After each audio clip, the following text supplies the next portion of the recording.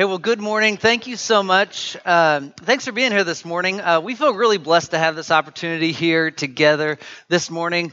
We're 5 months into this journey now, which I get 5 isn't an iconic number as you're tracking, but I guess when you're this early in a journey like this, every month and you look for opportunities to celebrate what God's doing, it has been such a blessing. To have people like you as part of this journey. So blessed by Chris and Josiah, the Dean Hills, Justin, and those that are helping lead worship for us.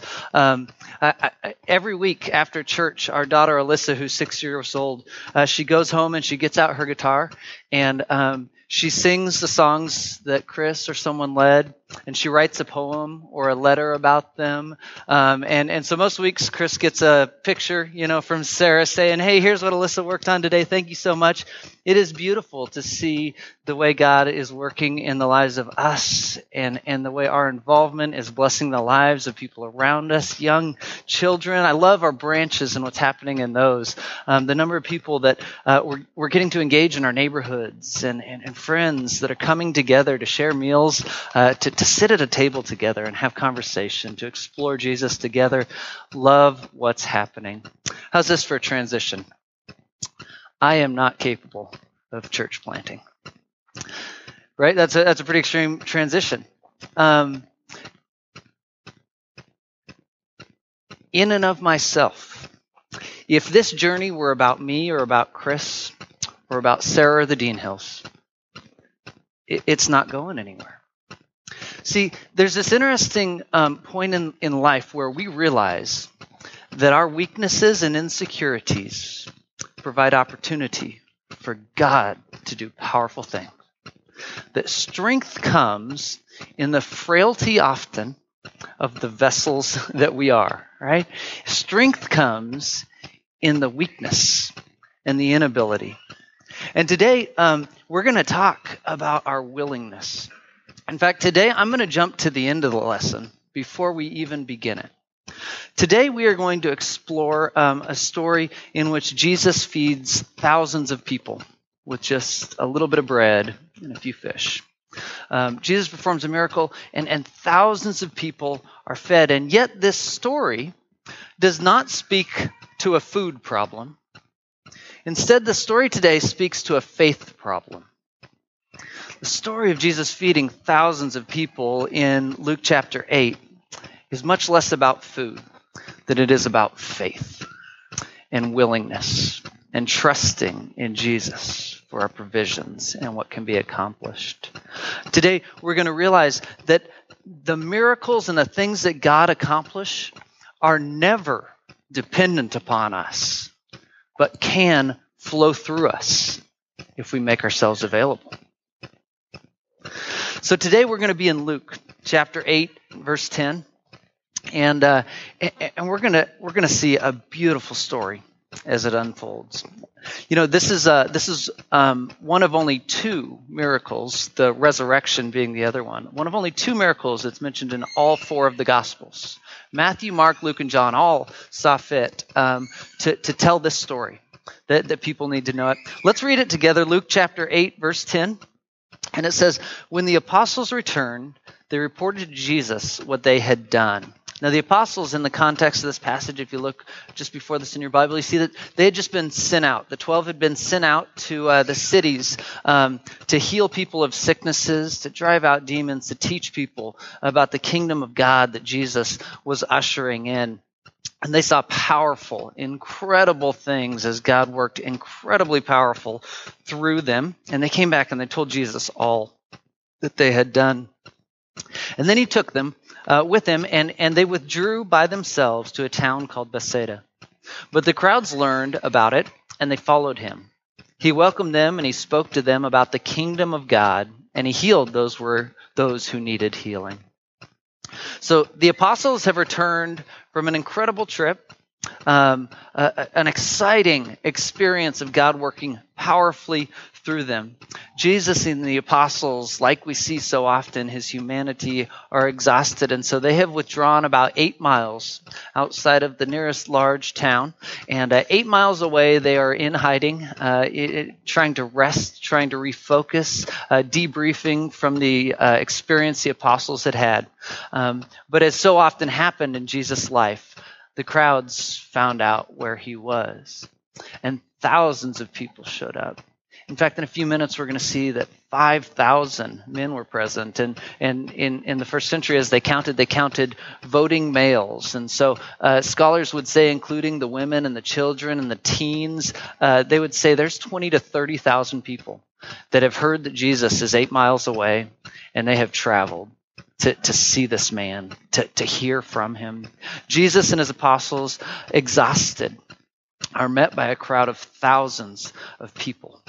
And it says he welcomed them. I wonder, when was the last time in life that you found yourself exhausted and your kids came to you and said, "Hey, will you read me a book?" Or, "Hey, can we play a game?" Right? This speaks to some of our audience here today. And you're like, "Man, the last thing on earth that I want to do right now," right? I hardly have the strength to change a channel on the TV right now. That's it, right? We know what it's like to be exhausted. And in our jobs, after a hard day or a rough meeting, we're exhausted. And a coworker comes to us with a problem that they want us to solve. "That's your problem, man. I'm busy and I am tired," right? And yet Jesus here, thousands of people follow him on his intended retreat, and he welcomed them, and he spoke to them about the kingdom, and he healed those who needed healing. Right? We see the compassion of Jesus here. Not just the sympathy of Jesus. We're quite willing to offer sympathy in situations. "Man, I'm so sorry, I'll be praying for you." But Jesus goes far beyond that. No, and he welcomes them. And he loves them, and he heals them, and he talks with them, and he teaches them. We see the compassion of Jesus in Luke 8:10. In verse 12 it says, "And then late in the afternoon, the 12 came to him, and they said, 'Send the crowd away so that they can go to the surrounding villages and countryside and find food and lodging, because we are in a remote place here.'" The apostles come to him with a problem. And the only solution they can think of is the one that we've talked about. I would often want to choose, which is, let's call it off. Let's be done. We're ready to be finished with this process. They come with a problem and a solution that's the simplest on themselves, and to be fair, probably the most logical of solutions in this moment, right? They say it's time to disperse this crowd. They're going to have some 20, 30,000 people in this tiny village. There's nothing for them. And so they say it's time to send this crowd off. And in verse 13, he replied, "You give them something to eat." And they answered, "We have only 5 loaves of bread and 2 fish, unless we go and buy food for all this crowd." About 5,000 men were there. And so Jesus presents an alternative solution. The problem seemingly at hand is food. And Jesus says, well, there's another solution. Just feed them something. And in the other accounts, we read about this boy that had the bread and the fish. And so they go out. Jesus says, well, what do we have? And they go surveying to find what was available. And all they had was this little bit that this little boy was willing to give. And Jesus says, okay, good. Let's feed the people, right? But I want to take a moment and pause the food conversation to consider that Jesus here could have responded in many ways. There was a number of solutions. One viable one was to disperse the crowd. It was time to rest. See, but Jesus had on his mind much more than feeding a crowd. Jesus had on his agenda much more than just making enough food that they could have a meal that evening. You see, there's a faith issue at work here, where his apostles are assuming that the only solution in this situation is food. And Jesus is saying, with faith, the potential grows exponentially. With faith, there is an entirely different outcome and potential. And we may only have a little bit of bread and a few fish, but with faith, well, he's going to teach them about faith and what happens. So he says, let's feed the people. But he said to the disciples, when they argue, well, we'd have to go buy food, he says, no, instead, here's what I want you to do. Have them sit down in groups of about 50 each. The disciples did so, and everyone sat down. Now, I think this is interesting. I'd like to place ourselves in the position of the apostles here for a moment. They don't know the outcome yet of the situation. They don't know what Jesus is going to do or how it plays out. And I've spent a lot of time considering exactly why it would play out the way it does. But Jesus starts with a call to action. There's something about having engaged them in the process that is going to unfold prior to their understanding that is going to have a huge impact on their faith and their growth in this process. Jesus says, he creates almost this anticipation, and he says, it's time to trust in me. This is a lesson in faith for them. He says, trust in me. Go ahead and start sitting the people down. And they're sitting people down now, wondering what is going to happen. Does he have food hidden somewhere that is going to take care of this? Has he catered this event and we just didn't know it, right? They don't know yet how this plays out, and yet here they are, obeying the words of Jesus, learning to trust, learning to live out of his calling, out of his expectations. And so they sit the people down. And in verse 16, taking the 5 loaves and the 2 fish, he looked to heaven and he gave thanks and he broke them. Then he gave them to the disciples to set before the people. And they all ate and were satisfied, and the disciples picked up 12 basketfuls of broken pieces that were left over. You know, the miracle was not dependent upon a boy with a little bit of food. The miracle was not dependent upon the apostles. Jesus performed a miracle in the story. And yet Jesus chose to engage his disciples, his apostles, in the process. He chose to engage a small boy. He demonstrated his power in a way that people were able to participate in the process. People were drawn in to the story and the experience of Jesus. And the apostles are pushed far outside their comfort zone. In fact, I'd argue that as we look back at Jesus' ministry and the way he called people and the way he worked with his followers, they were constantly called into situations outside of their control, situations that were way bigger than they could accomplish. And theirs was a journey of learning to trust. Theirs was a journey in faith. And as we gather here, a small nucleus, God has done incredible things, and we acknowledge this is way bigger than any one of us. This is way bigger than all of us collectively. We are on a faith journey in which God is calling people and God is accomplishing his mission and doing powerful things. And there's something beautiful happening here that each of us are invited to be a part of, and that is to participate in the work that God is doing. I started reading a book this week called Love Does. What's the guy's name? Goff is his last name, I believe. Bob Goff.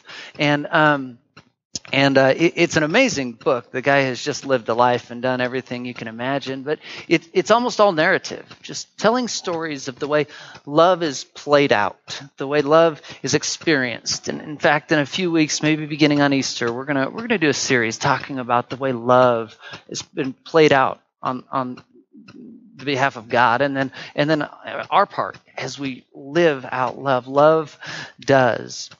And he tells incredible stories of the way God works in people's lives and invites them into situations and experiences far bigger than themselves. And as we act in love, God accomplishes powerful and beautiful things in the lives of people around us. You see, we're constantly being invited into situations that will test our trust, that will test our ability. And by the way, let me say something kind of hard today, similar to what Jesus would say to his followers. If Jesus' calling in your life never feels challenging, if it never tests you, there might be more to this calling than you're experiencing right now. Like God calls us into waters that are too deep for us, and then accomplishes incredible things through us. To be a follower of Jesus is exciting and is overwhelming and is fearful and is so blessed as we see God working in powerful ways. My father, Steve, is on an incredible journey, and if you've not got to hear about the work that he's doing in Kenya, that he and this organization are doing, and the way people are being stretched, and the challenge, and the fear and the desire, God, I want more of you. Just the challenge that goes along with being sold out for Jesus. It's a beautiful story, right? It's what Jesus invites us into. We can accomplish some things in and of ourselves, but Jesus invites us to so much more should we trust in his power and allow him to accomplish things in and around us. The disciples here, they come saying, well, this is all we have. How often in life do we allow the things that we don't have to result in us not giving the things that we do have? Does that make sense? We use the things that we don't have as an excuse to why we can't give the things that we do have. And so we spend our life saying, well, when I have more time, I'll do more of that. But we never have enough time because there's always something else to fill our time. And we say, no, when I have more money, then I would help this person or give to a church or a charity, right? When I have more money, then I will. But there's always more things that our money is spent on. And we can spend our entire lives waiting on more so that we can do more. But Jesus invites us to a life of faith and trust in which he works powerfully and beautiful things happen. See, and we begin our journey today acknowledging that we're insufficient, we're inadequate to accomplish so much. Paul speaks to the subject, and I want to show you two passages, and it's in the book of 2 Corinthians. Paul is writing to a small church in Corinth about following Jesus. And he says to them in 2 Corinthians chapter 4, he says, we have this treasure in jars of clay. So he's speaking of the blessing and the wealth that God has given us as followers. And he says, we have this treasure in jars of clay to show that surpassing power belongs to God and not to us. We are afflicted in every way, but not crushed, perplexed, but not driven to despair, persecuted, but not forsaken, struck down, but not destroyed. So he speaks of this clay jar, a jar or a vessel that a candle could sit in your home. And were this jar perfectly formed and beautiful in every way, not much light comes from it.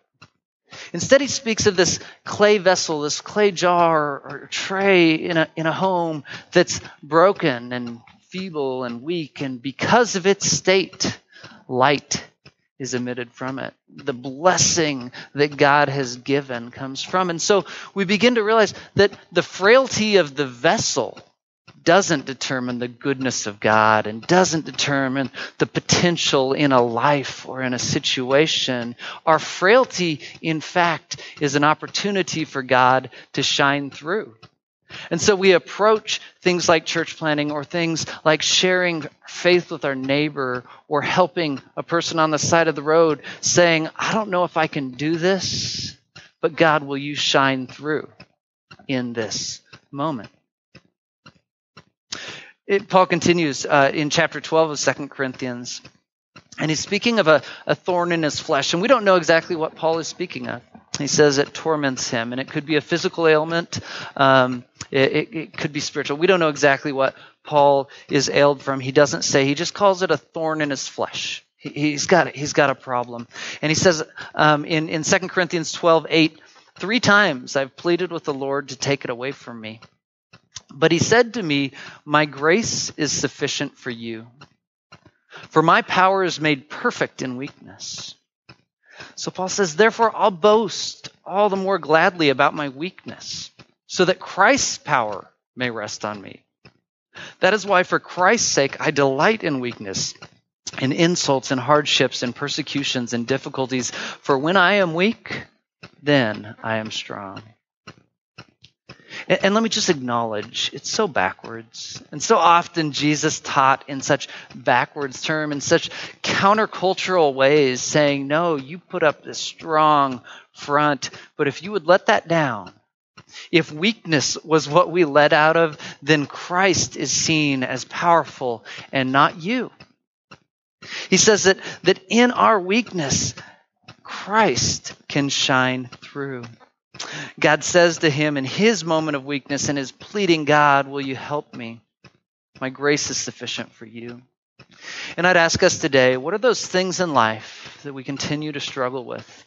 Those things in life that continue to hurt. Those things in life that continue to weigh us down. And to hear those words of Paul from God that say, my grace is sufficient for you.